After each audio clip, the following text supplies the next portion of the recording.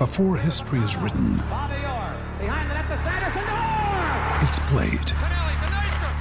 Before it's frozen in time, it's fought one shift at a time. Before it's etched in silver, it's carved in ice. What happens next will last forever. The Stanley Cup Final on ABC and ESPN Plus begins Saturday. Whether you've overdone it at the gym, at the dinner table, or on the couch, AHM Health Insurance have a cover for you. Join direct at ahm.com.au.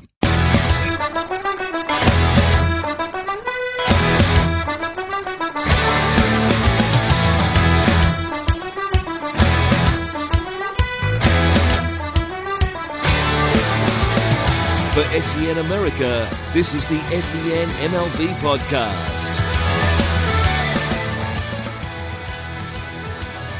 And welcome to the show, first one for the season, of course.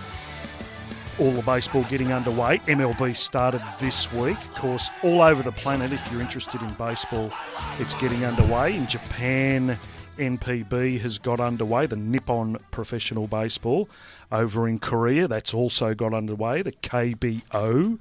Over in Taiwan/China is the CPBL has got underway. Baseball everywhere.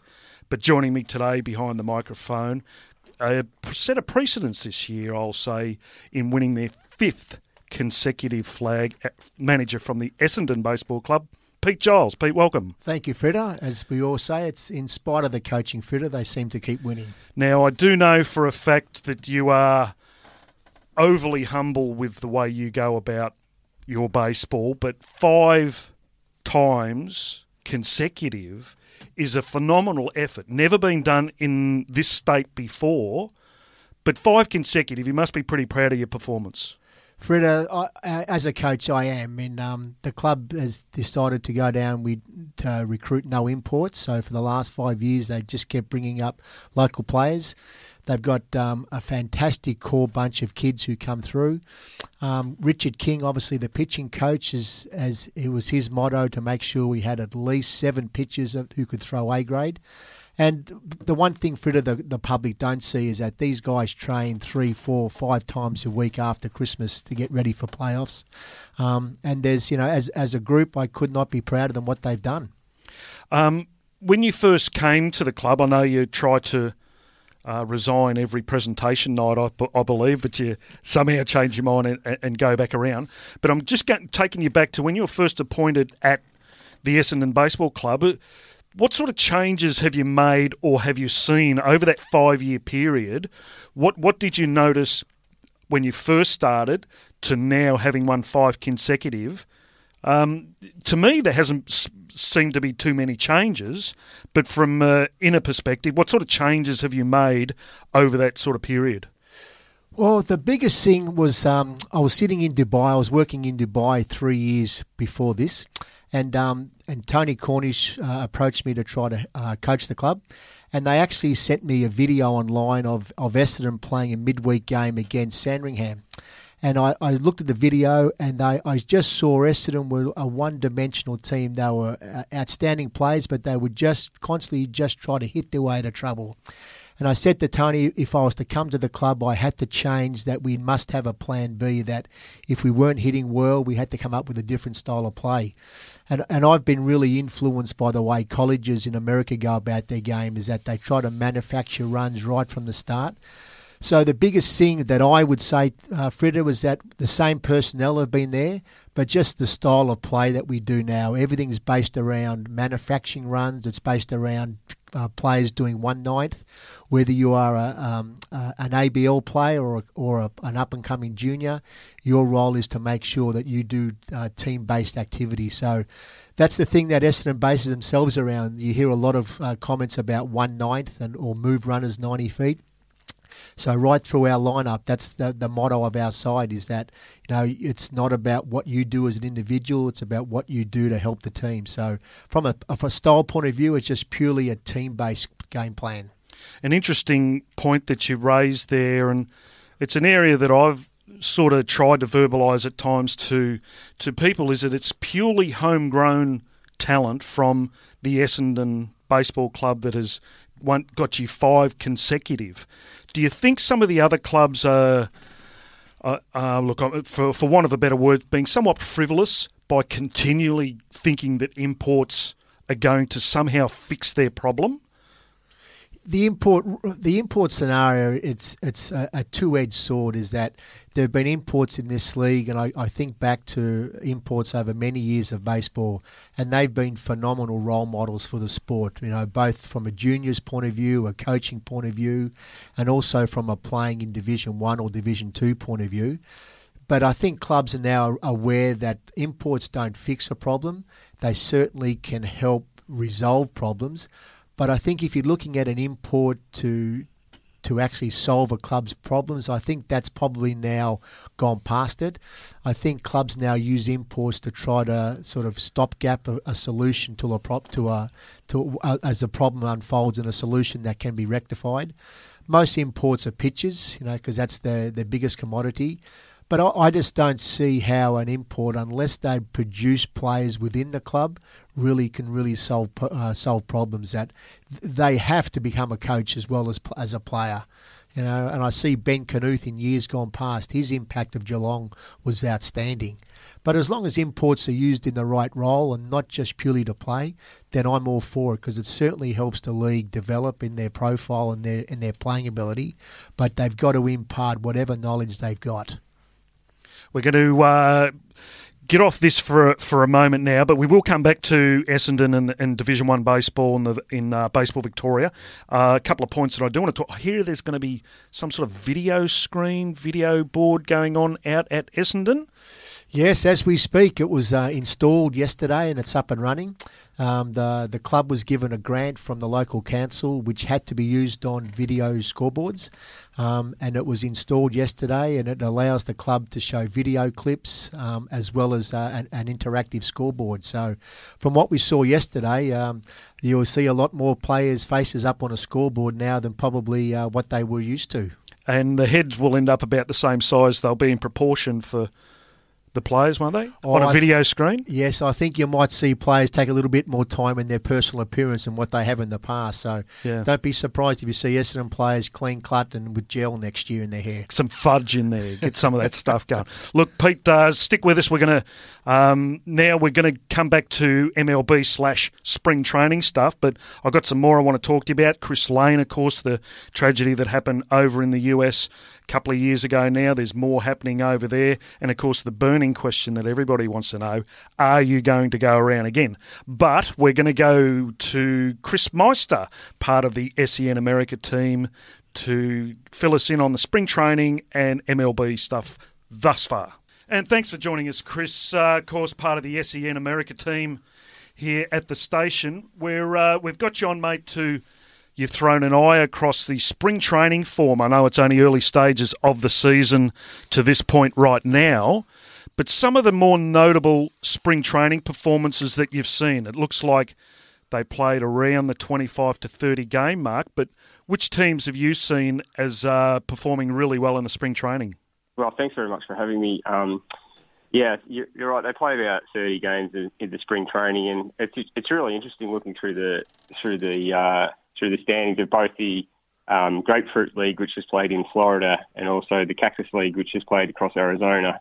The mix of teams where some have been good, some have been really bad, and I guess marry that up against where they finished last season and where they hope to finish this season. In the Grapefruit League, the best two teams were Washington and Toronto.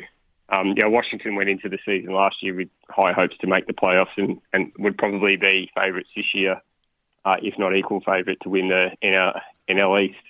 And Toronto went really close at the end. But looking down through the bottom of the Grapefruit League, for example, the Mets, who made the World Series last year, they finished at 8-17, so they'd obviously be looking to improve on that. Also, the Pirates, who are always there or thereabouts, they finished at 8-21. In the Cactus League, Arizona, who were touted to be a big improver this year with the acquisition of Grenke. They finished with the best record overall the second best record overall in spring training at 24-8. And the Angels, who are always a good side with Mike Trout and Pujols, they finished it at 19-8. But conversely to that, Chicago Cubs, who went all the way to the NLCS last year, they finished 11-19, and they'd be pretty disappointed with that. But also the world champions, Kansas City, they finished at 14-21. So I guess showing that the preseason means something and it means nothing. Chris, Xavier Player here. You talk about the more successful teams from last year not having the greatest springs. Something that springs to mind when I look at the spring training records is that both the last two teams to win the World Series finished under 400 in spring training this year. Do you think it's a case of, we know pretty much going into opening day what our lineup's going to be? We can give our prospects more time. We're not trying to develop guys who are going to be everyday starters? I think for those sides, definitely. You're talking about Kansas City and San Francisco. And San Francisco have obviously won 3 out of the last 5 World Series, so they know what their lineup is. And for example, Buster Posey didn't come in until well into it, probably near the back end of the spring before he had a run around. So I think for those teams that are up there and about, it's probably the ones that are still trying to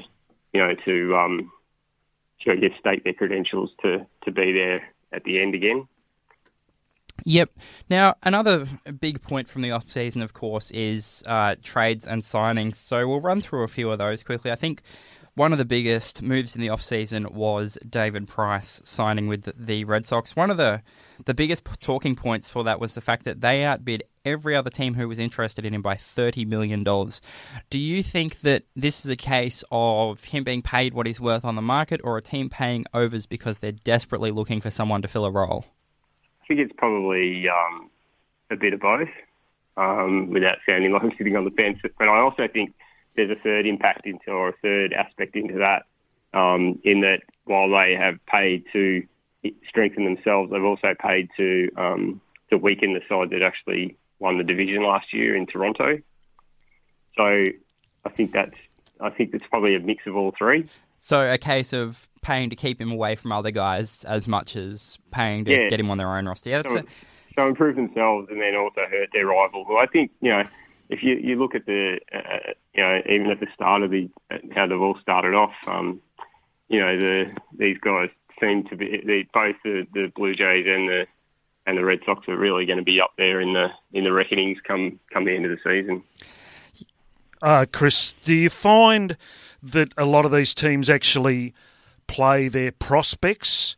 How much game time to the big league guys? I mean, the big league guys get. How much game time do they get in this spring? At the start of the spring, virtually none. But as it gets through sort of like to the second half of the spring into the last sort of 10 games, as they start optioning out the minor league players back to their minor league teams for the start of their season, you see more. But having said that, though, the pitchers don't really tend to pitch any more than about 2 to 3 innings, and the batters will have maybe 2-3 at bats, and then be subbed out of the game. One of the more compelling stories from spring training was the retirement of Adam LaRoche. So for those who have missed the story, he retired because White Sox ownership and presidency made a decision that they weren't going to allow his son into the clubhouse every day throughout the season. Now, his son is apparently one of the more respected members of the clubhouse, which can be a bit worrying if they're looking to a 14-year-old as a leader. But do you think that this was perhaps a slight overreaction from either side?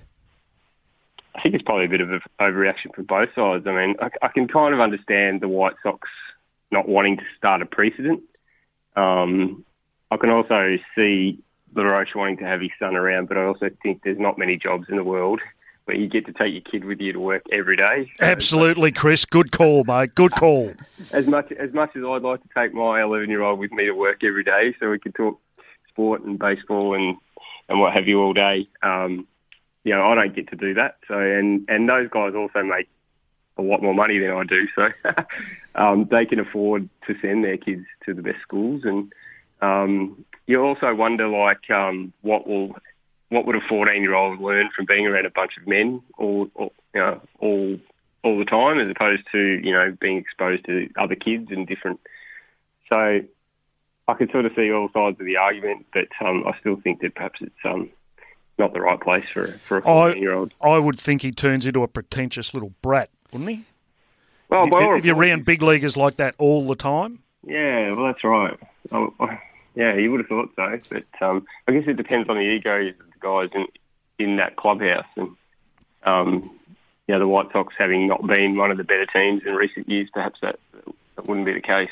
It's interesting you talk about egos and how much they're going to learn in the clubhouse, because they're two topics that were both discussed as the issue was unfolding. LaRoche went on record as saying he thought that Drake, his son, would learn more in a clubhouse than he'd learn at school, which I think is a particularly sad indictment from both sides. And also, in the days after the retirement, we almost saw a mutiny from the White Sox players saying, well, the organisation have this wrong. We shouldn't have to go out and play for an organisation who are going to treat their players like this. Again, is that an overreaction from the White Sox players, or is that, we're standing up for our teammates and, well, maybe we haven't gone around it in the best way possible? Yeah, look, I think it's probably a bit of an overreaction from the players. And interestingly enough, it hasn't seemed to have impacted on their start of the season. They started off 3-1 with a pretty decent away series win in Oakland, which is never an easy place to win. The Bats are off to a pretty good start. So, I think they probably overreacted a bit. But at the same time, they're just trying to show their strength for their teammate. And it's interesting that a couple of weeks down the track still, there's been no talk of any softening of the stance from either party. So it seems like this is going to be a permanent arrangement. Chris, final one from me. It's a two-part question here, mate. Who do you think actually came out best out of the spring training form? And this is the real kicker, this one. Who's going to win the World Series? That's a good question. In terms of the best player coming out of the spring, it's pretty hard to go past Nolan Arenado from Colorado with the bat, averaging 542, and he played in 22 games. As I said about before, he had 50. Well, they generally bat about 2 to 3 times in each game, so he's had 59 at bat. So it's a pretty decent sample size. Hit 6 homers himself, and also brought in 17. So that's a pretty decent spring. The White Sox, as we talked about before, their left arm pitcher, John Danks, he got 5 wins. So I'd probably put him up there as the pitcher of the spring. And in terms of my World Series pick, I'm going to go with San Francisco, because it's an even year. Oh, okay, you're superstitious, mate. No, I've been watching a little bit of them in the last couple of days, and particularly yesterday against the Dodgers, their bats are looking like they're on fire already, Posey and what have you. So and picking up Cueto also, they use a big pickup for him. Yeah, and Samardzija as well. So I think, although having said that, it's going to be a fight for them just to make the playoffs, because they're in a pretty tough division. I mean, obviously the Dodgers are always there or thereabouts, and the Diamondbacks are supposed to be one of the big improvers this year. So, I guess we've seen before that if they don't necessarily have to win the division to win the World Series. So True that, mate, true that. Look, thanks very much for your time today, Chris. Really appreciate it. And we'll be in touch as the season goes along, mate. Thanks very much for coming on. No worries. Thanks for having me. Great to have Chris Meister on the line there, as I mentioned during that, part of the SEN America network here with US stories. You can get him at sport_Meister, Meister, sport_Meister. Interesting points he brought up there regards to spring training. Of course, it doesn't give you a true indication of form leading into the season, and I think are we even 5 or 6 games into the season yet? It's really only just getting underway. Pete, I'll come to you now just with this. Do you have a US team that you follow in the big leagues? To be honest, Fitter, if I look through any of the stats, I'll look through to see where the Cleveland Indians are. Seem to be the heartbreak kids. Yeah, they don't seem to win a lot, but I certainly many years ago went on a tour through their stadium and was treated very, very well. So I have a bit of a soft spot for the Indians. Myself personally, I tend to lean to the Australians wherever they may be playing. Of course, this year I'll be having a look at Oakland because of Liam Hendricks, our sole representative at the major league level, but also throwing a soft eye across Kansas City because we've got Pete Moylan, who we'll endeavour to get on the show over the next couple of weeks. He's is going to be at AAA, who was, interestingly, the process in the US can be somewhat confusing, and I'm not a big reader, so I don't sit down and read how this entire process works. But he was released by the Kansas City Royals and then 2 days later re-signed to a minor league contract. I think it's Omaha is their AAA affiliation for Kansas City. Also, there will be Alan De San Miguel from the Perth Heat. So an interesting battery there between Pete Moylan throwing to a catcher that he should know very well in Alan De San Miguel. It's funny, a good friend of Pete Moylan is Russell Spear, who was saying that... part of the show here, part of the SEN baseball team, yes. Fantastic. And he was saying that he was talking to Pete after he just was joined Kansas City and how much he loved his time so far with Kansas City, such a professional organisation. So he had, obviously as a player, very, very big raps on his outings with Kansas City. Yeah, it was great for Pete to get another job. He's another guy who threw the ball really well. I was up at the World Baseball Classic qualifiers up in Sydney. Pete represented Australia there throwing to Alan De San Miguel, and he really is in good shape. He was in good spirits also and really throws the ball well. Of course, with that sidearm / submarine kind of motion that he has, really gets a lot of movement on a...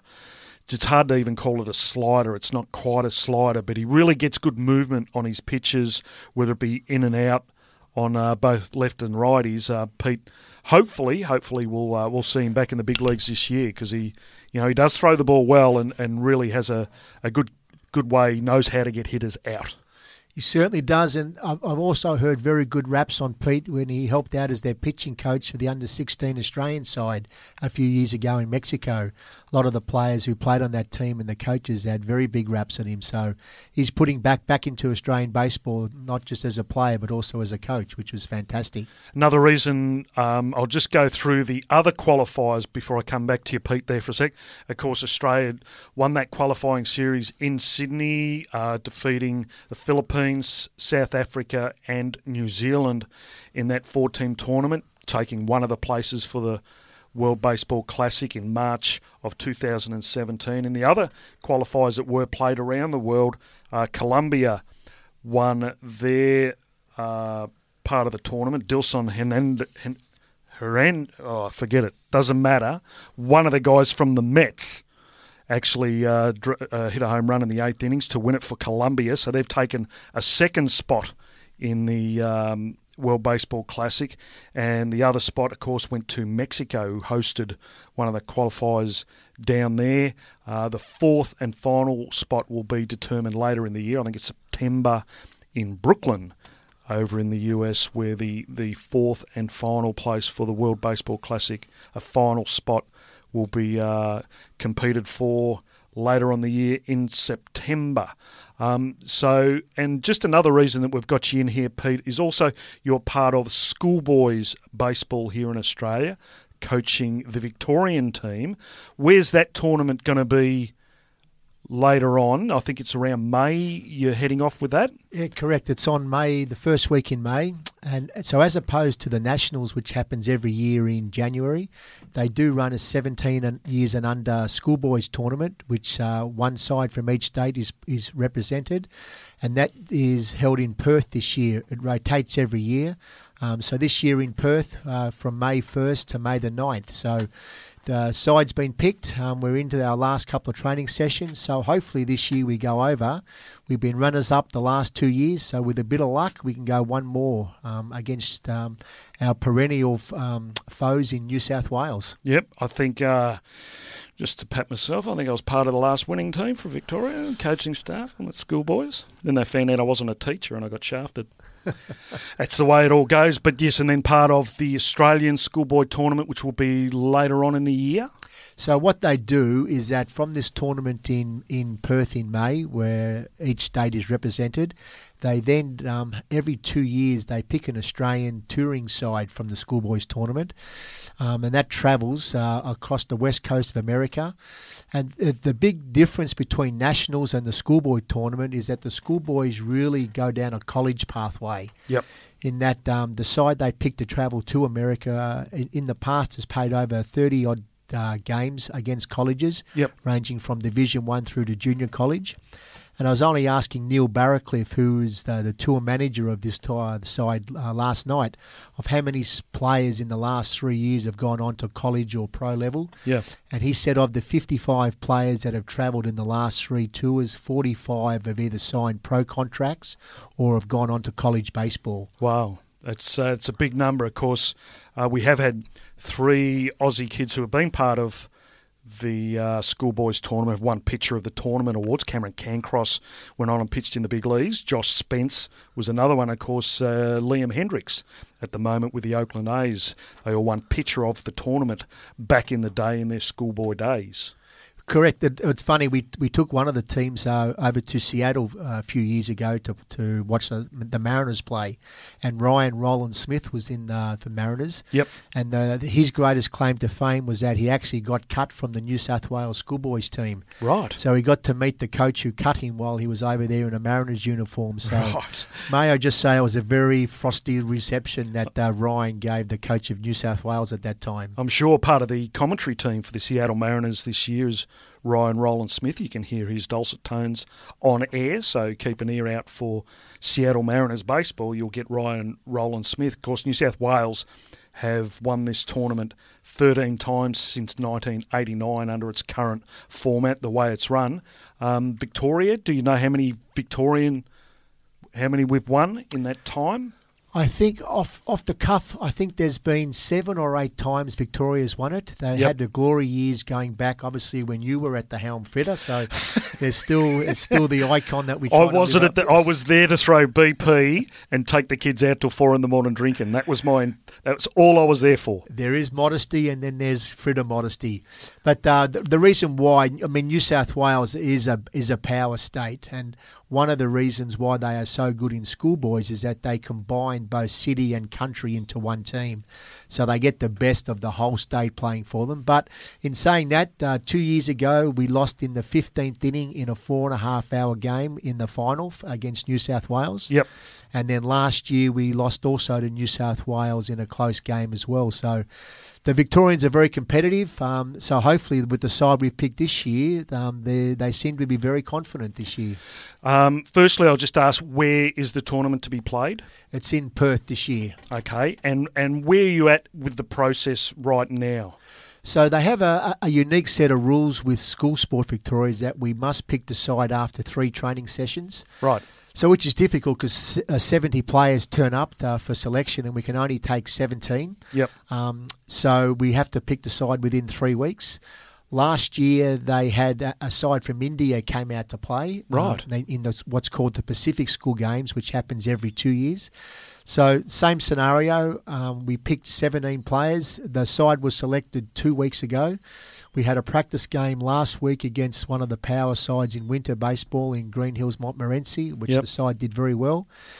We have 2 more sessions, then we're on the plane to hopefully go one better. Right, and later on in the year, the Australian schoolboys, where will that be played also? So they are looking at putting together the side that will travel in late August through September. And they land in Oregon and they work their way down to San Diego and across to Arizona. Yep. With the last time they played 33 games, so all against colleges, so which is a great experience. So kids get exposed to what Division 1 colleges do right through to junior colleges. Unbelievable. It's fantastic. And, of course, hopefully, I don't know if you're teasing me, but which we'll have you in next week also. We'll go in a little bit more depth about this schoolboy, have a look at the team that you've put together. You said it was selected last week? 2 weeks ago, the final list was out. Yes. Yeah, terrific. Next week we'll go in a little bit more depth about the schoolboy tournament as it stands right now. In May, we'll be in Perth, and then later on in the year, August, we'll be over in the US, so we'll keep an eye out for the schoolboys. But another youngster, speaking of schoolboys, guy just out of school is young Lewis Thorpe, a young prospect that we have here in Australia from the Doncaster Baseball Club, left-hander, throws the ball extremely well. Unfortunately had Tommy John surgery approximately about 12 months ago, near enough to the month or the week that we sit right now. And earlier in the week, we were able to get a chat with Lewis Thorpe about his rehab, and here's what he had to say. And Lewis Thorpe, welcome to SEN Baseball, mate. Lou, of course, you've just had come off arm surgery and started throwing again now, but I want to backtrack a little bit right from the start. When did you actually feel that your arm wasn't right? Was there a particular game that you threw in and it didn't feel right, or was it a sort of an ongoing pain that you had to get checked out? It started in 2014 when I was just before the playoffs, when we had an off day and I threw a bullpen and I felt a little pull. Just didn't feel right, so I said something and that ended up being a sprain, so I rehabbed that for 2 or 3 months and then came back to spring training and feeling good, feeling great, and then it just went just like that. Lewis, save your player here. Did it feel different to any other sort of strain you had? Because obviously Tommy John's is one of the bigger issues talked about with pitchers. Was there a unique feeling to it, or did it just feel like a normal sort of strain to start with? So the normal sprain, you could just feel it pulling and it just didn't feel right. It felt like a pinch. So it felt like someone was pinching it, and then the tear felt like a knife stabbing. It felt like I got stabbed in the arm or something like that. It was a straight pain and I was in shock. How long ago was the actual surgery now? So April 10. So just over 11 months. From having the surgery, what sort of rehab have you had to do before you got to the throwing stage, which you have been just recently, but from the physios and that sort of stuff, what actual exercises did they have you doing? Just a lot of shoulder exercises. So mainly at the start, they want you doing shoulder stuff so you can keep all that intact. So when you get back into the swing of things, you don't have any shoulder problems. You just want to keep everything strong. And then about 2 or 3 months into that, you start doing like light weights with the elbow and elbow stuff. And yeah, from there, you keep progressing on and just keep reaching little goals every day. Are you feeling stronger now than you were prior to the injury? I am, yes. I'm feeling healthy. I've lost 25 pounds and feeling good. Lost 4% body fat and just feeling healthy and feeling strong. That's sort of triathlon shape. Lou, what are you going from baseball into triathlete, mate? 4% body fat. That's not much. No, I lost 4%. I lost 4%. So I'm like. Oh, sorry, mate. Yeah. I'm 11% body fat. I was 15% after the surgery, and just making sure you work hard and just, like I said, just trying to reach little goals every day. And once you've now started throwing again, how long ago did you actually pick up a baseball and throw it for the first time? It wasn't that long ago, was it now? It was probably 4 or 5 months ago, 6 months ago, around there. Yeah. And the process with that, do you just sort of throw fastballs over? I'm making this up, over 60 feet, and you stick at that for a couple of weeks. What's the actual process been through coming back and throwing? So I started at 30 feet, just 5 minutes. That was my first first one, 5 minutes of rainbow throws, just to see how it feels, and then that's probably for 2 weeks, and then work my way back to 45 feet, then 60 feet, 90 feet, then 120, and then just normal long toss. Is most of that, Lewis, is it under the eye of the pitching coach from the Twins organisation? Do they sort of keep an eye on you at every throwing session? So we have our rehab pitching coach that stays down here, JP Martinez, and he was down here when he's now the low A pitching coach, but he helped me out through the surgery, and he was really good to me, and he was just making sure everything looked smooth and right, and he did a good job. So, looking forward to the 2016 season, what's your sort of goal? I know you've talked a lot about small goals and taking it day by day. What are some of your smaller goals for this season? Just stay healthy, just stay on the field. I want to probably. It doesn't really matter where I end up, but just as long as I'm back on that field, just playing, that's what I've missed. I did notice, Lewis, a couple of photos on social media. You were able to catch up with the touring Australian team that's over there at the moment. Graham Lloyd and Jeff Williams and these guys were part. Is it good to see, I'll say, hear some Australian accents? You don't want to see the ugly faces, but is it good to hear some Aussie accents again? It's awesome. It's awesome to see those boys and see the young boys playing against the Twins. The Twins are my team, but I'm always going to represent my country. So I sat in the dugout and supported them and taught them a couple of things. They don't, like Graham Lloyd and all that, know their stuff, but just to teach them the ways of professional baseball and just to see them go out and compete against those boys, it's just a great thing to watch. What's it like now for a young established pro like yourself to be able to have the opportunity to talk to the likes of Graham Lloyd about where you're at, where you're going, all that sort of stuff?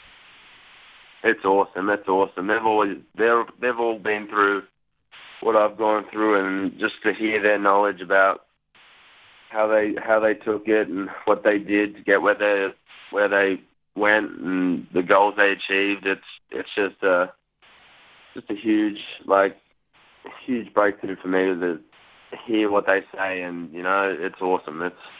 It's awesome what they say to me, and they look after me, and they've been by my side ever since I was 14, 15. I've known them for a long time, and they know their stuff. I'm going to take that little bit of reflection you just made me think of there. You were a close teammate of my young nephew Benjamin there for a while, and you were a young left-hander coming through the process.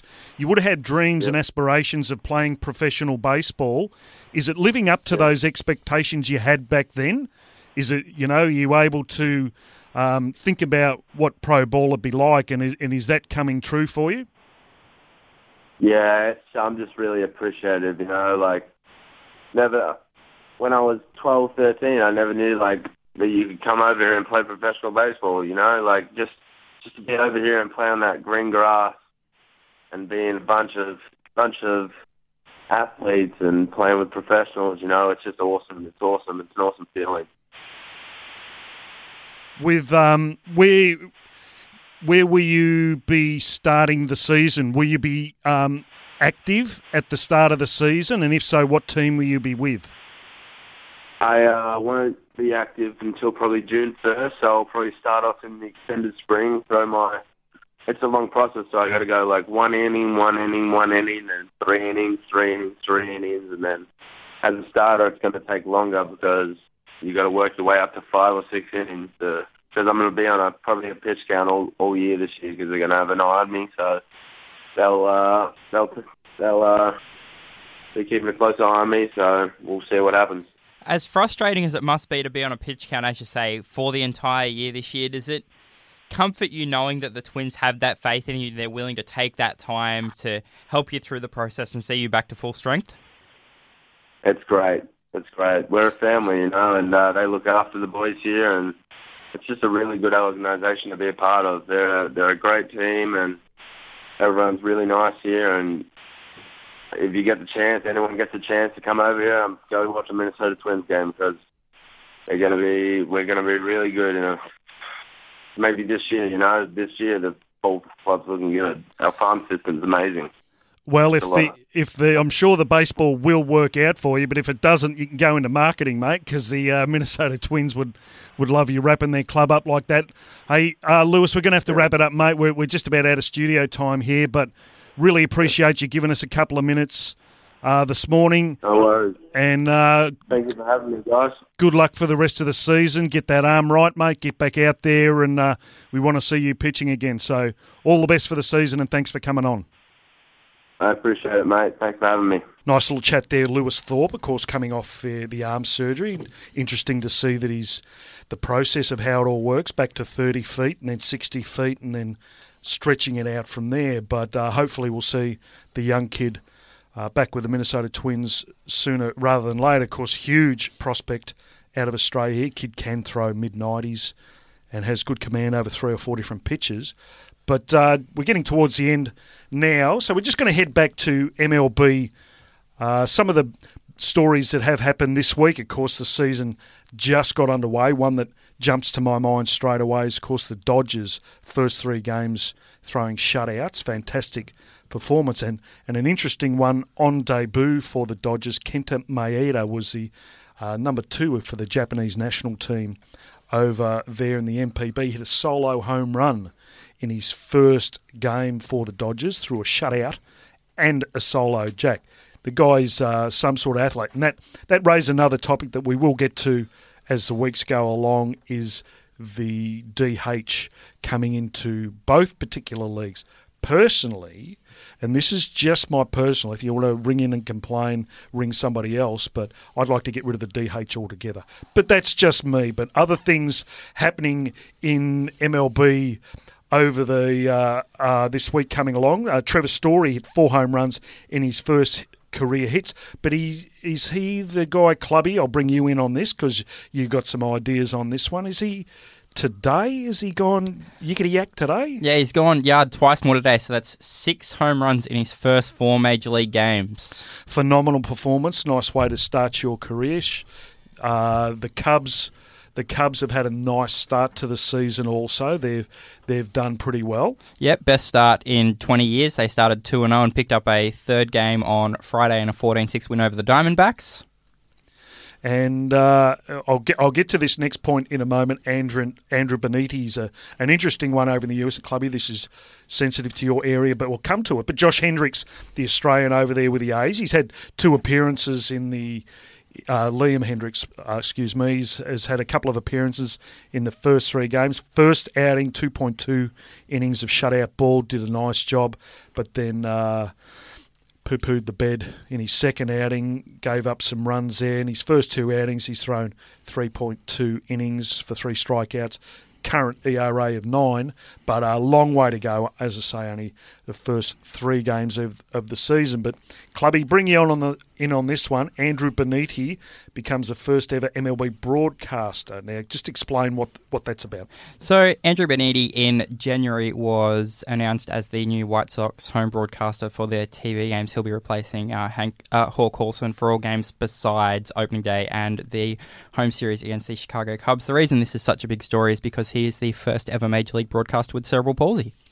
Interesting. Have you heard some of his games? Has he come through the minor league system?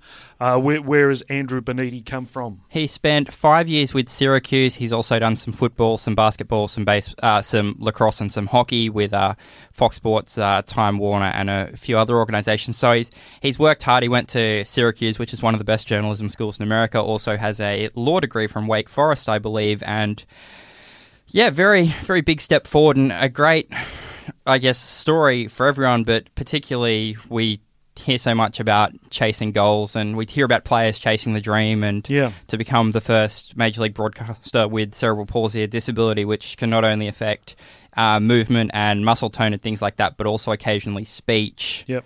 It's a really strong story because it shows that really nothing is unachievable. Absolutely, I agree wholeheartedly. Of course, last year the first female getting involved, Jessica Mendoza. Yeah, she's now doing Sunday night games for ESPN in a full-time role, and again a broadcaster who just fits in like a natural in the broadcast booth. You wouldn't if you're not listening closely enough, you wouldn't be able to tell that she's a woman. She feels really? like, and she sounds husky a voice. No, she just sounds like she. Well, a lot of people are talking about, oh, she's a woman, she's never played the game, and I think that's a terrible approach to have. She was an Olympic and college level softball player, and her depth of knowledge in the game is such that she sounds like she's been doing this for a decade. There was an attempt to actually get her out here over the summer here to be part of the ESPN broadcast team. Unfortunately wasn't successful, but there was an attempt to try and get her out here, Pete. I'm going to come to you now with this one, mate. There's been some grumblings, not here but other places. Bryce Harper's attitude towards baseball. Now, some people, and it actually stems back, we will sort of go into more depth over the next few weeks, but I just want to get a sense of where you lay with this one so I can set my argument up next time round and get prepared. But Bryce Harper's attitude, there's the bat flips come into play and having your hair a certain way and an aggressive sort of baseball. Where do you sit kind of with Bryce Harper's way about baseball? Bryce Harper's a player that if you look in any of the kids in the crowd in Washington, a lot will have Bryce Harper memorabilia on. To me, if I'm an owner, I'm there to make money and obviously win pennants. And if Bryce Harper can do both for me, then I'm all for it. It's a fine line between disrespect and showmanship. From what I've seen of Bryce Harper, he's all about winning. He's all about trying to do the right thing by Washington. If he plays the game in a certain style of way which is enjoyable, that people come to the stadiums to watch, then for me as a baseball fanatic, I would say I'm all for it. I think that is good for the game of baseball. Absolutely, and you got to sort of split who's making this decision. People in the crowd, I feel, love it. People in the front offices, I feel, love it because it comes down to ticket sales. Sometimes there can be an area of disrespect shown by a player that the opposition don't particularly like about it. And of course, there can be ramifications down the line in other games and that sort of stuff. But it's a really interesting topic, and as I say, something that we will get to over the next few weeks. Another one that was Dan McGrath, Australia's own Dan McGrath from Doncaster Baseball Club, a former teammate of Lewis Thorpe, who we just spoke to moments ago. But he got the ball for Salem in his first outing this year through 6 innings. Gave up 4 hits, 3 runs and a strikeout. Ended up getting his first win of the year. Terrific effort there by Dan McGrath. And San Diego Padres, a team that I have a soft spot for. I spent a little bit of time there, but they've started the season terribly. So, this, as I say, it's only the first week of the season and only the season just getting underway. So we've got a long way to go. But that's about all we have for this particular episode of SEN Baseball. Make sure you tune in next week. We've got Travis Blackley will be on the show next week. Be interested to see where he's at with his career. Of course, he's played in the big leagues with 9 different major league teams and hoping to continue his career. But as for now, that's all we have on this particular episode of SEN Baseball. Pete, thanks very much for coming in, and we'll see you next week. Thanks, Frida. Thanks for having me. And before I go, I'll leave you a little thing to ponder on, Frida. What's the connection between Travis Blackley and schoolboy baseball? He was once old enough to go to school. Very, very close. We'll find out if that's where I do believe that he got his first actually appearance as a pitcher was in a schoolboy baseball game. Oh, interesting. Okay. Yeah, terrific. Well, as I said, Travis Blackley will be on the show next week, so we'll find out more about that. So make sure you tune in next week to SEN Baseball. Thanks for listening to the SEN MLB podcast. For more SEN America podcasts, head to sen.com.au. To keep up to date with the latest American sports news and interviews from around SEN, follow SEN America on Twitter at SEN America and on Facebook at facebook.com/SEN America.